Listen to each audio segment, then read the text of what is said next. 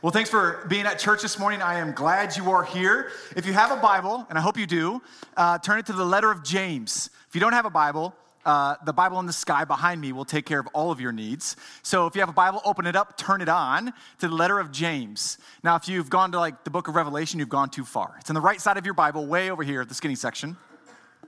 And this is a book that we've been traveling through this summer, so I am so happy you've been here to listen and to what God has to say to you. Now, the letter of James is known to be one of the very first letters written to the church, what we consider the New Testament. After Jesus' death and resurrection, there's a bunch of people that came together to start believing in that, worshiping that, and finding new life in that truth.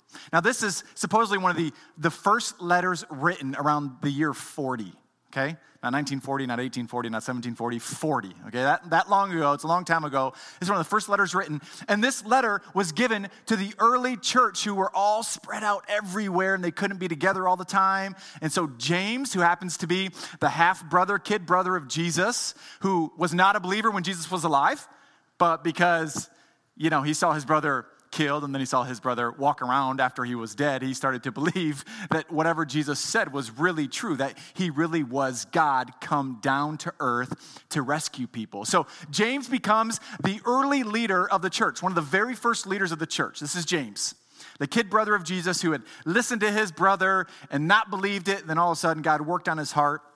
The evidence of Jesus walking around and eating lunch after he was dead pointed him to believe in his brother, and so he becomes a leader. His name is James the Just. That's what they called him. He was a man of an incredible integrity, and he led well. And so what he did is he wrote a letter to all of those who would claim to be Christians who were all spread out. And we've worked our way through chapter 1, I believe today is maybe week 8 or week 9 in the letter of James. We're taking our summer to go through this entire letter. And what we consider this letter to be, and I think what James would agree, if I were to ask him, if he was here, he would say it's a practical guide to this thing called life. If you look at the letter of James, it kind of seems like he's just saying a bunch of stuff and throwing it at a piece of paper. And sometimes when you read it, there's no coherent way. He doesn't have a beginning and an end. He's just throwing things at the paper, telling us what to do, telling us what to do, telling us what to do. And some of us in here, we go, man, I've been told a lot this week what to do. I don't need to come to church to be told what to do, all right? Anybody can agree with me? Yeah, nobody wants to agree because you're wrong. Okay, listen, I'm just joking. But that can be true. We think, man, I just need something encouraging to hear. Let me tell you what I think James is communicating this entire book.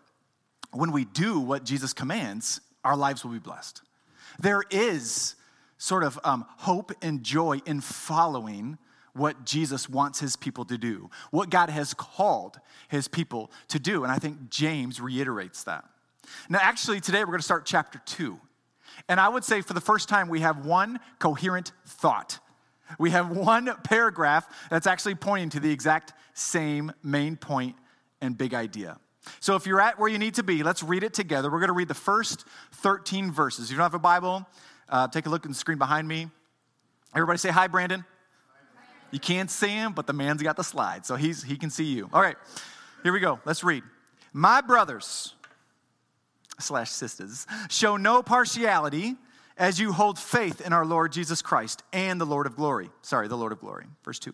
For if a man wearing a gold ring and fine clothes comes into your assembly, and a poor man in shabby clothing also comes in, and if you pay attention to the one who wears the fine clothing and say, you sit here in this good place, while you say to the poor man, you stand over there, or you sit down in my feet. Have you not then made distinctions among yourselves and become judges with evil thoughts? Listen, my beloved brothers, has not God chosen those who are poor in this world to be rich in faith and heirs of the kingdom, which he has promised to those who love him? But you have dishonored the poor man. Are not the rich ones who oppress you and the ones who drag you into court? Are they not the ones who blaspheme the honorable name of which you were called? Verse 8. If you really fulfill the royal law according to the scripture, you shall love your neighbor as yourself. You are doing well. I read that wrong. If you really fulfill the royal law according to scripture, you shall love your neighbor as yourself. You are doing well. But if you show partiality, you are committing sin and are convicted by the law as transgressors. For whoever keeps the whole law but fails in one point has become guilty of all of it. For he who said, Do not commit adultery also said, do not murder. If you do not commit adultery, but you do murder, you have become a transgressor of the law. So speak and so act as those who are being judged under the law of liberty. For judgment is without mercy to the one who has shown no mercy. Mercy triumphs over judgment. Amen. Let me give you the big idea this morning. The one major thing that I think James is trying to communicate to his people, to you, and to me. It's a little long, so I'm going to read it a few times. Partiality, that's the word. Partiality is inconsistent with the Christian faith because the Christian faith is consistent with the nature of God, and God is wholly impartial. I know, it sounds really smart, doesn't it? It took me a long time to figure it out. Actually, just stole it from somebody else. Here we go. Partiality is inconsistent with the Christian faith because the Christian faith is consistent with the nature of God, and God is wholly impartial. So let's break this down. And this portion of the letter is to the early church, and obviously they had a problem that James has to address. Something has got back to the ear of James that says, hey, when your people are meeting together, there is some judgment and some distinctions going on that should not exist. Therefore, James has to write and tell people, here's why we don't do this. He has to address the fact that people will never fail to act like people. Whether you're a Christian or not, I don't think this is a Christian problem or a non-Christian problem. This is a people problem. We have people problems. It's a problem of being partial, of being biased, of showing favor towards someone because of their wealth or who they are or their status. And the concern is that when a community of people gather together, specifically in this context, the church, when people begin to treat others differently based on their wealth, there is a faction of relationship. You see, when they meet together, they're supposed to be about God and for God and with God, but when they come together and they're treating each other biased, God does not reside in that place. Their witness has been watered down. And the problem of showing partiality goes unchecked. It pollutes the church. And I would actually say it pollutes our entire culture. I mean, we can see it around us in our world today. There's plenty of biases that you can have, and let me tell you, you all have one. You all have a framework and a lens in which you see the world. We all have a bias. Now, the popular thing today is to have a political bias. He said the word politics. I know, and that's where it's going to end. But today, it's right? Aren't we encouraged to pick a side? Aren't we encouraged to pick a side with what we believe or how we look like or how we talk or what we think? We're encouraged to pick a side. And then when we're encouraged to pick a side, we're actually encouraged to point over there and say, well, you're the problem because my side's correct. Same thing was happening in the earlier church. I think the same thing happens today. Now, let me just give some distinctions. I wish y'all would come up and try to sit in front, okay? Some of you guys know this. I have to beg you at about 10:45 or 9:45 to come sit up front. So in their day, all the rich people were being pushed up front to the best seat. And some of you are like, nope, we don't have that problem, so we probably don't have to cover this section. And I wish y'all would be fighting for these seats, okay? But that's what it was. It was the people of wealth and of status who were actually given the best seat in the house. Let's just dive into it. Let's see it. For if a man wearing a gold ring and fine clothing comes into your assembly, and a poor man in shabby clothes also comes in, what James says, you're paying attention to the one who wears the fine clothing, and then you tell him, you sit here. Now, we're not probably talking about huge rooms. The church was all spread out. They could have been in tiny rooms. This is not a Jewish synagogue place of worship. This is the New Testament church. They say, hey, you look like you have money. You look like you're somebody. You should sit where you can hear, where you can see everything. Somebody walks in and they don't look like they're anybody. They look like they're not from anywhere. They actually were asked to sit against the wall or sit underneath their feet. Why don't you sit on the floor next to me? There's a spot for you. And just like we're gathering today, I mean, let me stop and say this. It is a privilege to meet every single week together, isn't it? It's a privilege. It's an honor. And it's so much bigger than us. I mean, what we're even doing here right now, along with probably millions and millions of people all across our country, is we're taking time to worship God. Isn't that beautiful? It's a great thing. What if we were to make distinctions like this and keep people out because of the way they looked, or because of the way we perceive them? And we started this church to actually do the opposite. We started this church for misfits. I don't know if you knew that. You're a misfit if you're here. You're welcome. We started this church for people who have never felt welcome into a church before, who don't feel like they belong, because there should be no barrier between you and God. And sometimes, let me get a amen or something, Christians make it a hard time for people to meet Jesus. Yeah, we're guilty of it, aren't we? I'm guilty of it. I'm guilty of it. I have to stand up here and say I'm guilty of it first. See, that's the trick when you prepare a message. You actually have to be convicted before I can tell you anything. So I'm the biggest problem here, okay? And I'm just hoping you guys recognize you're like the second biggest problem. But it is a privilege to what we do. And I think if you were to say, what's the first thing we need to learn about this, is that people were gathering to worship Jesus, even though they were spread out, even though they were persecuted. People had no idea who Jesus was. These Christians were running around and people thought they were crazy. They had no temple. They had no idol. They had no statue. They're worshiping a guy who said he rose from the dead and then floated up in the air. They were not looked at as intelligent or wise or sane people. And that's why I think every single Sunday we show up. Quite honestly, this needs to be a special time together, doesn't it? I want you to arrive every Sunday being excited and expectant for what God can do when we are together. Because he can do far more when we're together than when we're alone. We can do far more in this room when we are together than when we are alone. Sunday is our day. Sunday is the day that our God rose from the dead. So I want you to be expectant for Sunday mornings, no matter what happened on your Saturday night. You see, some of you actually don't feel like you should belong here right now. You're sitting here, but you feel guilty because of what you did last night. But you don't need to be. You don't need to be. That's why we actually take time aside. I love that baby eating sound. That's why we take time aside and why we pray. Isn't it great when Mike brings us together and says, hey, listen, everyone's welcome. Nobody is perfect. So let's pray together. Let's remember that although whatever we did this previous week, we know that our God accepts us based on what Jesus did for us, not what we can do for ourselves, right? So we take that time to set that aside and we realize, man, I am human. 2 days ago, I thought I was Superman. I was not.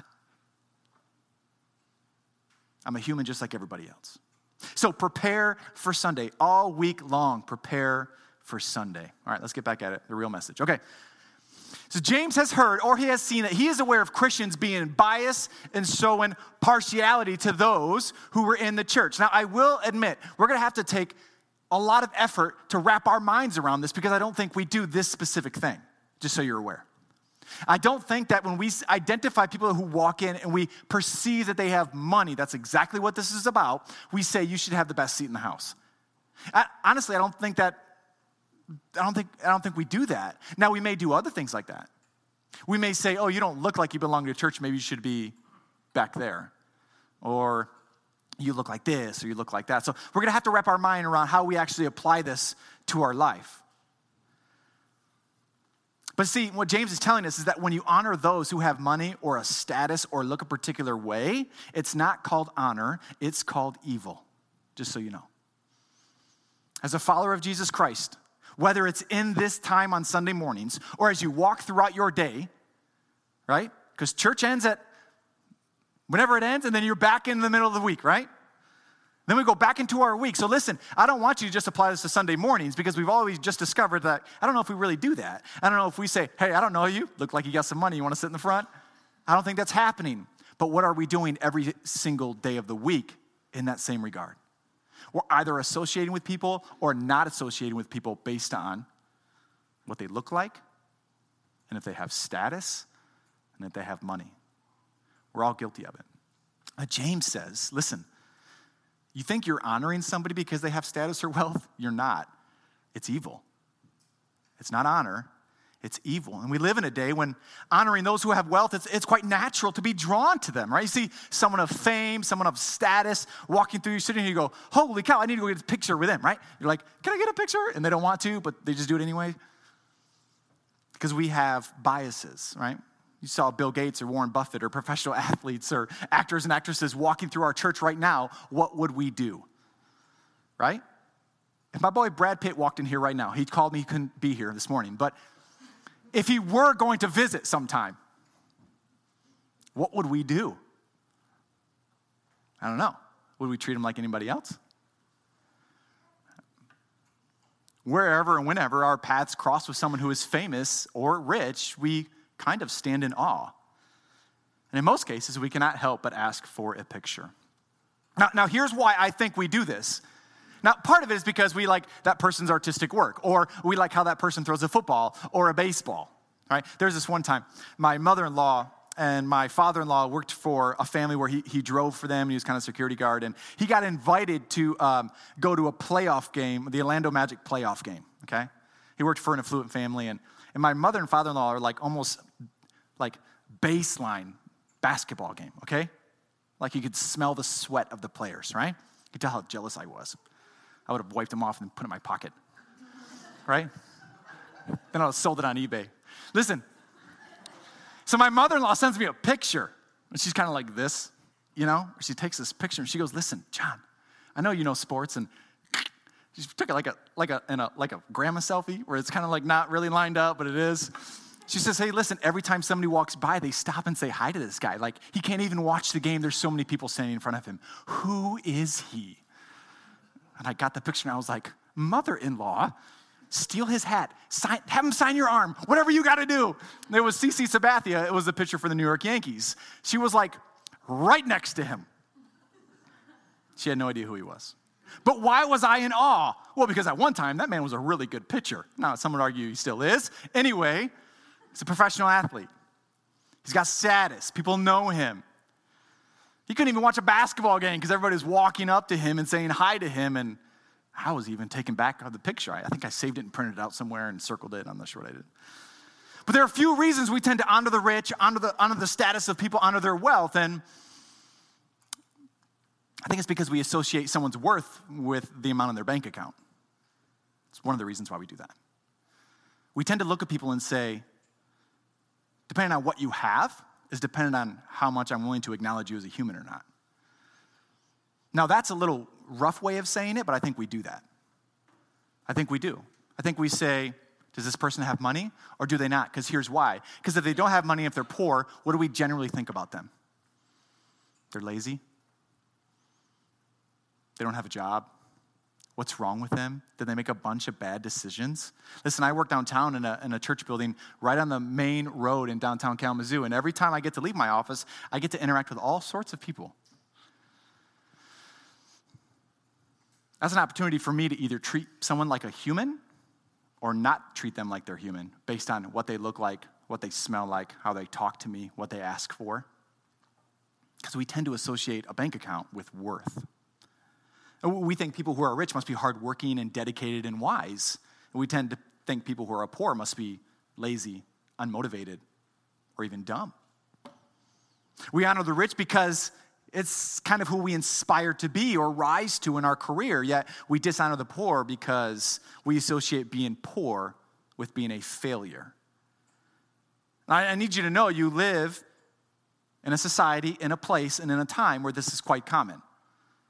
If you were to say, who would I want to be like in this world? Would you ever choose the poor guy on your corner who's just really nice? You wouldn't choose him. Would you ever choose anybody in your life who doesn't have anything to say, that's who I aspire to be? Would you pick out the poorest Christian you know? Maybe you do. Maybe I'm not saying we're all guilty of this all the time, but would you pick out the poorest person you know and say, that's who I aspire to be? We tend to associate being poor with failure. And all those reasons really point to one is because money is lifted up as a god. Money is we treat money as a god. We think it's all powerful. We think it's all present, all loving, our security, our hope, our source of joy, our source of pride. And maybe most dangerous, we treat money as a means to obtaining our identity. Some of us struggle with this. If I don't have enough money, what am I? If I don't make X amount of dollars, who am I? We will literally identify with our savings account. James says when you elevate money to this dangerous level of godlike status, it will cause you to act in evil ways because it is ruled, the Bible says, by your evil thoughts. It will cause you to treat others without money different than how you treat people with money. Let me say it again. It's not called honoring them. It's called evil. James says you are driven by your evil thoughts. Here's a strong statement. It is evil to show partiality to someone because of their wealth. It is evil to treat someone differently because of their wealth. Because in doing so, you have made yourself a judge of the rich and of the poor, when in fact, the only person who really knows that heart is God, right? No one knows our heart more than God. You don't like when you're judged and made shown partiality towards based on what you have or what you don't have, yet we tend to do it all the time. How many times have you given honor to a neighbor simply because they have money? Neighbor meaning another person in our society, in our community. How many times will we go out of our way to talk to someone who is of a certain status? Yet when someone walks by us and it looks like they're lazy or poor or didn't work enough, we don't really tend to pay them any attention. When we see someone who's poor, we tend to judge not only their economic status, but also their morals, their work ethic, their decision making. We judge all of it. If someone is poor in our society, in our community, they must not care about themselves. They must not work very hard. They must deserve to be poor based on those bad decisions they've made. Let me tell you, we live in a toxic world where those thoughts come to mind first. We do. But may it not be so with the people of God, right? Because listen, this is the great equalizer, just so you know. The gospel of Jesus Christ is the great equalizer. If you were to say right now, okay, let me just go back to the politics thing again. I'm not going to get too deep in. But we live in a divided country. It's pretty much clear. Can I get a yes? I agree? Okay, good. It's pretty much clear that people are divided. Now, we divide ourselves based on the way we look, the way we talk, the places we live, the things that we do. We're all divided. We will pick a corner and we will stay in there. Do we truly think that some great leader, a group of great leaders, is going to rise up and bring this entire country together? Do you really think that's possible? I don't think it is, ever. Why? Because these are people problems. We have these problems everywhere. So when God comes down in flesh and says, I'm going to create a people for myself who are chosen by my name, and if I set you free, you have been free indeed. Later in the Bible, it says there is no difference between the slave and the Greek and the Jew and everything. The barbarian, the Bible says, that we're all the same in Christ.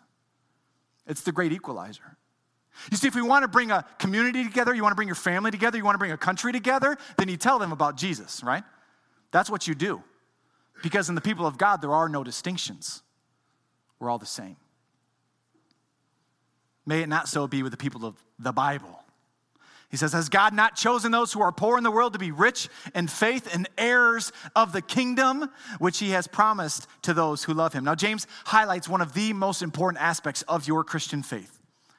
He highlights one of the most important aspects, and here it is. True faith is accessible to everyone.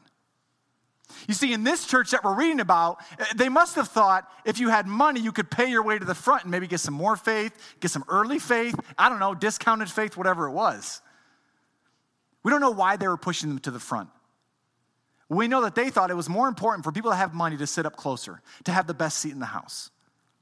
But true faith is accessible to everyone, not only those who have wealth, but even the poorest of the poor can become before God and be saved.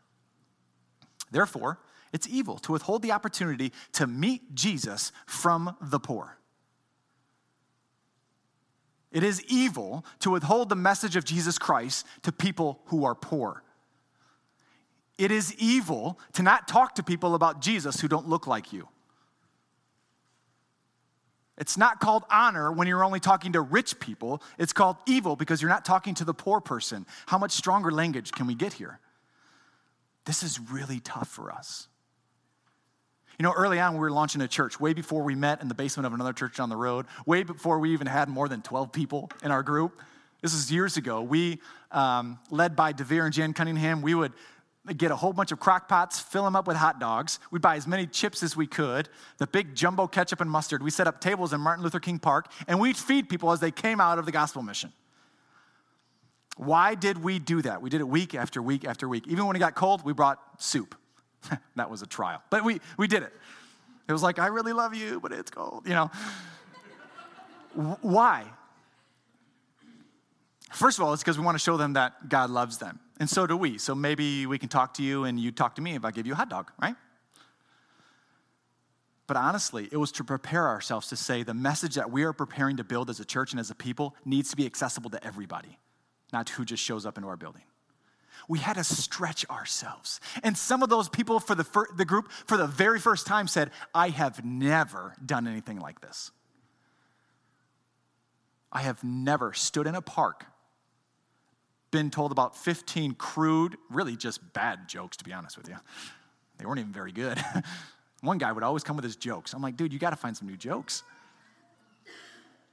But why do you endure hanging out next to poor people who can never benefit you, who may be only a burden to you, who may take the money out of your pocket so they could eat hot dogs? Why would we do that? Because the message of Jesus Christ is for everyone. So proud of those moments. When you leave here today, ask Devere when he's going to lead us in that again. I don't know, he might have some ideas. You see, partiality, being partial, being biased, is inconsistent with our Christian faith. Why? Because the Christian faith is consistent with the nature of God, and God does not show partiality. That's the big idea for today. God judges you based, he sees your worth based on what he has done, not what you have earned.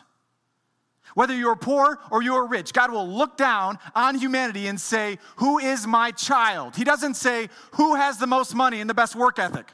Who's made the best decisions? I'll take them on my team. Doesn't say that.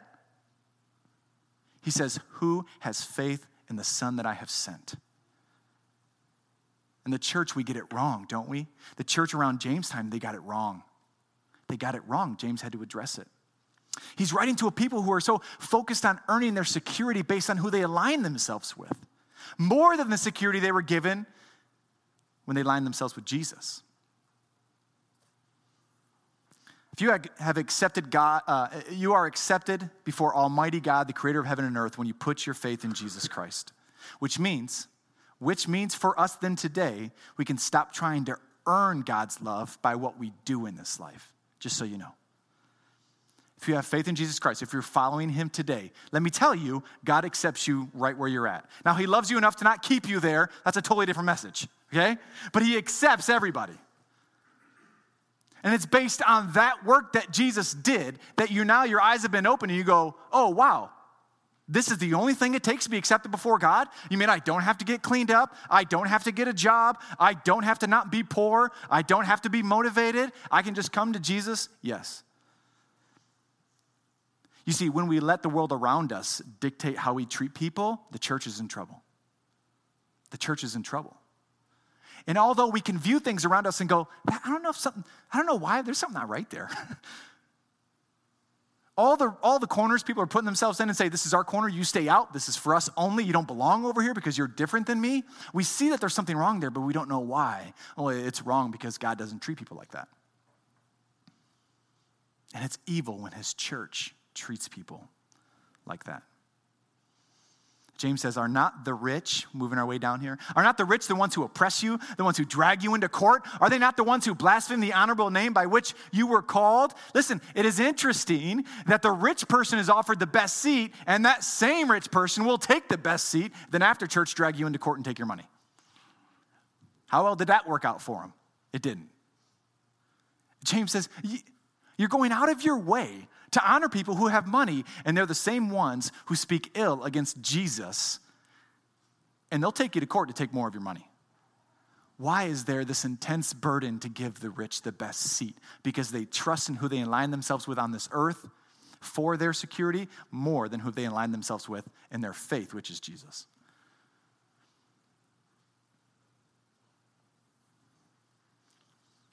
This is more evidence that the power of money can blind us to our reality. We've talked about money the last few weeks. Towards the end of the message, I know some people are like, oh man, here comes the money thing again. Listen, over and over and over again, I'm going to tell you that we don't want your money, we want your heart. God doesn't want your money, God wants your heart. And let me tell you, the biggest barrier to getting to your heart is your money. Jesus talks about more of money than hell than any other topic when he was alive. He said you can't serve both. he said you'll serve one or the other. He says you will serve the security that is given in this world called money, or you will serve me. This is just more evidence, first of all, that we are not alone. So we're happy about that, right? Because they were doing it a long time ago, so they're the ones who started it, not us, okay? They started it, not us. But this is more evidence that the power of money can blind us to our reality. And this blindness affects both sides. The rich are blinded to the fact that money will never quench the thirst in their soul. The poor are blinded to the fact that the rich are people who bleed just like them. At the end of the day, money is a tool to be used, not a God to be worshiped.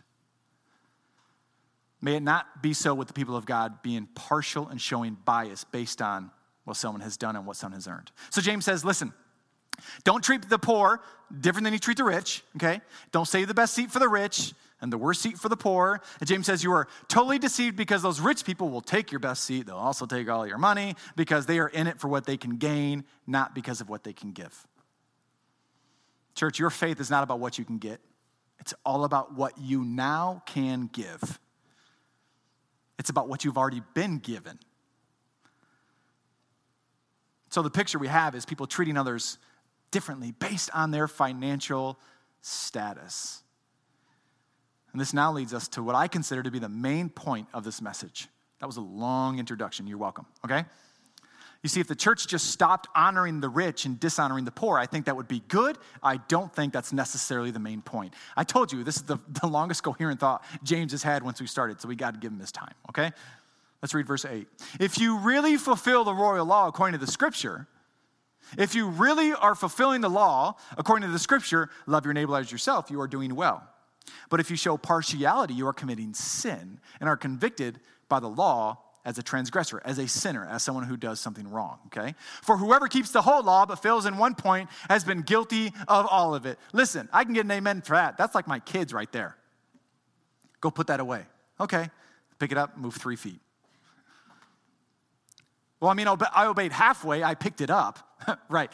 You got to finish the job, okay? I told you to obey the whole entire thing, not just a portion of it. God says the same thing. You drop one part of my law, you dropped it all.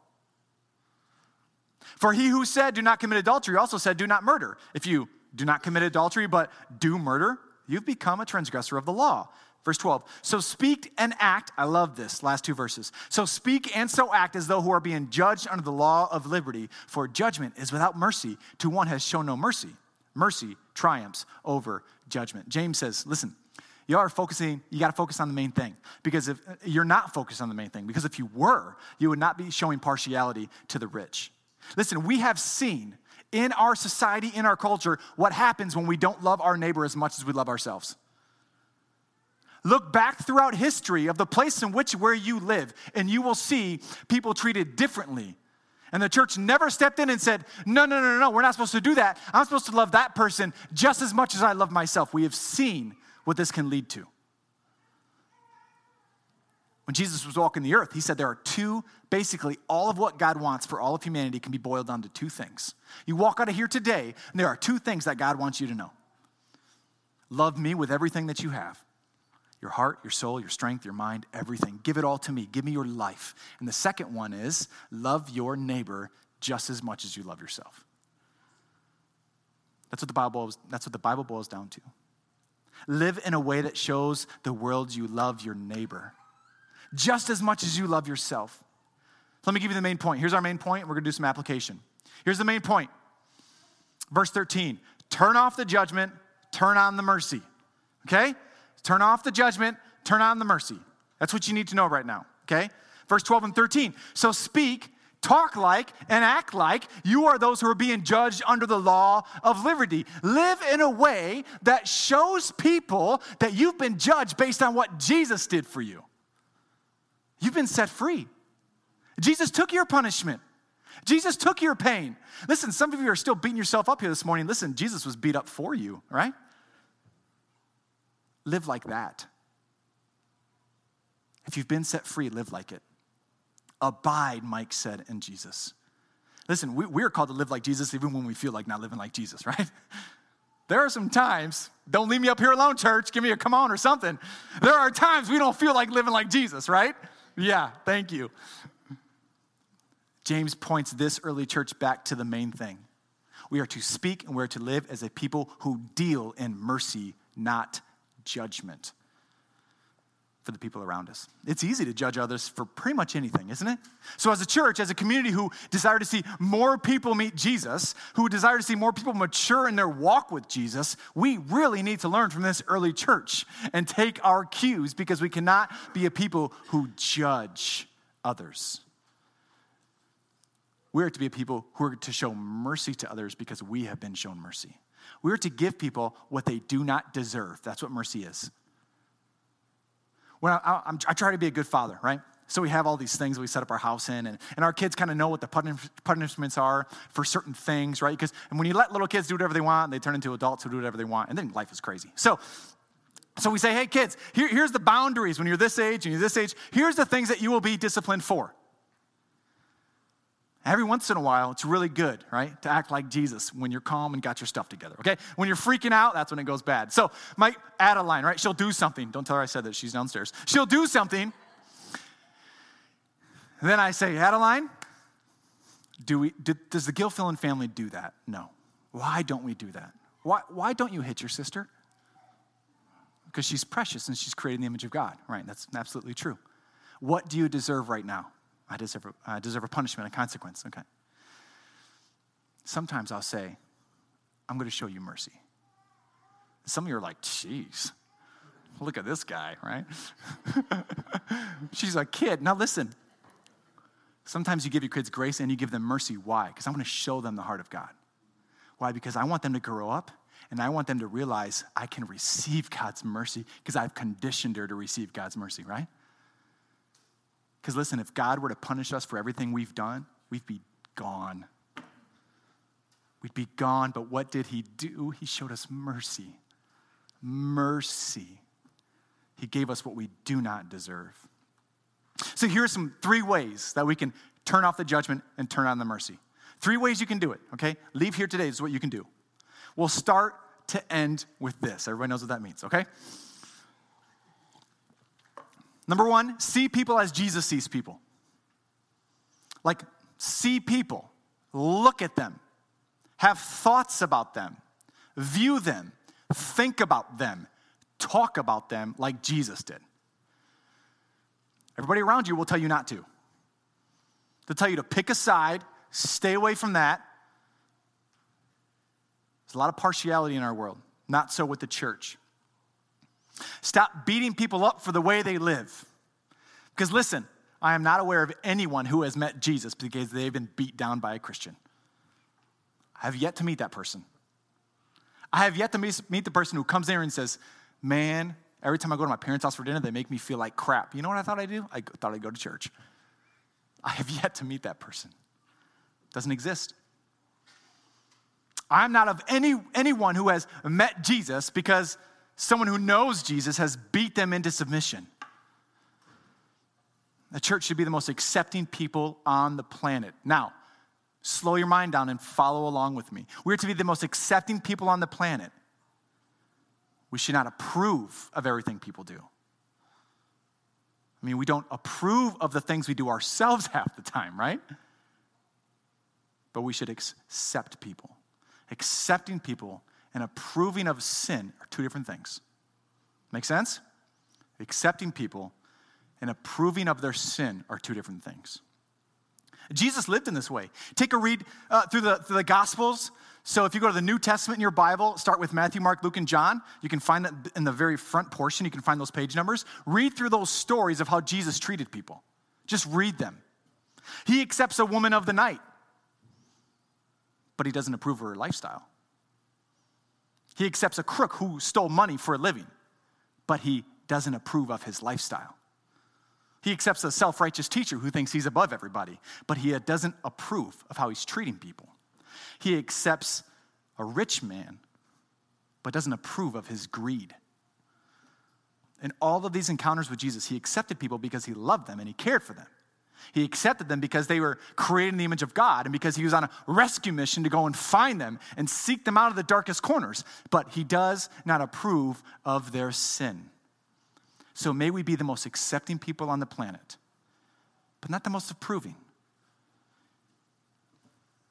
See people as Jesus sees them, created in the image of God, in desperate need of a life-changing, life-giving, life-transformation relationship with Jesus, right? See them as God sees them. Listen, you think Jesus was only sent for you? You think his work is done? His work isn't done. Therefore, if his work's not done, there's more people outside of here and outside of church and outside of a faith community who what? Who need Jesus. So see them like he sees them. Go find them like he wants to find them. Number 2, serve people like Jesus serves them. See them like he sees them, serve them like he serves them. This week, serve someone like Jesus has served you.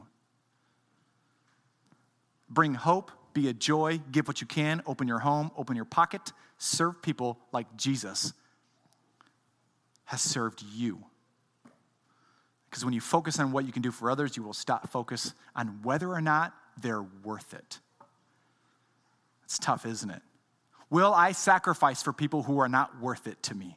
Is it worth my time? What will I get back? What will it do for me? Is this a wise investment?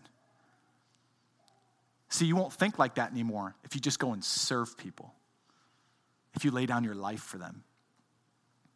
Number 3, sacrifice for people in the same way Jesus sacrificed for you. Let me tell you, if you desire to strengthen your relationship with God and deepen your relationships with those around you, right? You got the vertical relationship, you got the horizontal relationship. If you want both of those to be strong, which I hope we all do, which is what I think this letter points us to, very practical ways to deepen our relationship with God and strengthen our relationship with one another. If that's what we want, sacrifice your life so other people can meet Jesus. I cannot help but think of the 12 guys who were called to follow Jesus when he was alive. Jesus said they were his disciples. That's what the Bible calls them. They were disciples. If you read the first 4 books, like I just talked about, you will see Jesus call these men away from their comforts of life, away from their businesses, away from their individual calls on life. One of the guys was a zealot. He was a zealot. You know what he wanted to do? He wanted to go around secretly killing Romans. That's what his job was. Simon the Zealot was part of a group of people who just wanted to go around and kill the occupying Romans. Jesus called him. He called fishermen who owned a business. He called other people who were teachers. He says, come here, I'll give you guys a mission. And I want our church to grow into a people who are known for sacrificing what they have in this world so that other people can have what we have in eternity. That's what I want to be known for. Now I'll truly end with this. Halfway. When Jesus walked the earth, over and over and over again, we read about this. He spent time with people who added no benefit to him. I think if James could write more about this one specific issue, he'd say, stop giving the rich those seats. And whoever doesn't know Jesus yet, give them those seats. Over and over and over again, he spent time with people who added no benefit to him. He healed people who could not pay him. He taught people who didn't even understand him. And the entire time, he talked about the judgment that was to come. You see, some of you right now have somebody in your mind, family member, friend, whatever, that you say, I desperately want them to meet Jesus. I desperately want them to just walk into church for the very first time. Listen, take your cues from Jesus. He spent time with all sorts of people, and you know what he talked about all the time? The coming judgment of God. How did he do that? Man, he's so good. Well, he's God. No, that's not an excuse. Right? Being perfect isn't an excuse, right? Okay? But he did it. He always talked about the coming judgment of God. He warned of the coming judgment of a good and powerful God. He warned people that sin leads to death. He warned people that if they continue to live their lifestyle of sin, they would not see the kingdom of God. And I think people listened, and I think they received it because he served them, because he loved them, because he was wholly impartial towards them. He did something that shocked the world. He laid down his life for them. He said, I will tell you 100 reasons why you're wrong and sinful, but then guess what? You won't receive any of the punishment for that. I'll take it all for you. He laid down his life so they could live, so we could live. He received the judgment of God so that we receive the mercy of God. You see, Jesus was right. Sin does lead to death. But he died that death for you. He did it all for you. So you could receive the mercy of God. We deserve judgment. He gave us mercy. So if you're here today and you have not pursued a relationship with Jesus, maybe you haven't even thought about it. Maybe you haven't said, I don't know, I should get to know more about that. Man, I will ask you to think about just taking that one step. That next step that says, I'm willing to learn more. I think you all are still a little crazy, but I'm willing to learn more, okay? You're crazy too, and you're welcome here, just so you're aware. I want you to ask yourself whether or not you are living under the judgment of God. And then I think you'll realize if you know you need to respond to the mercy of God. That's what you can do. Just take that one more step to learn more. Number 2, if you're here today and you're walking with Jesus, I will ask you, does your life reflect what you say you believe? So speak and so act as the people who are judged under the law of liberty. That's what James says. Live and talk in a way that says, Jesus took it all for me. It's a lot easier to not be so judgmental when you remember that Jesus didn't judge you but gave you mercy, okay? Because when you are not speaking and not acting mercifully to those around you, can you truly be confident? Listen. If you're not willing to be merciful, not if you fail, right? We'll fail, amen? Thank you, not alone again. We will fail at being merciful. We will fail at not being biased towards people that aren't like us. You're going to do that. Just be honest with yourself. You will fail. But if you're sitting here today and you know Jesus and you have no desire to live like Jesus, have you received his mercy at all? Church, let's not play games. This is too important.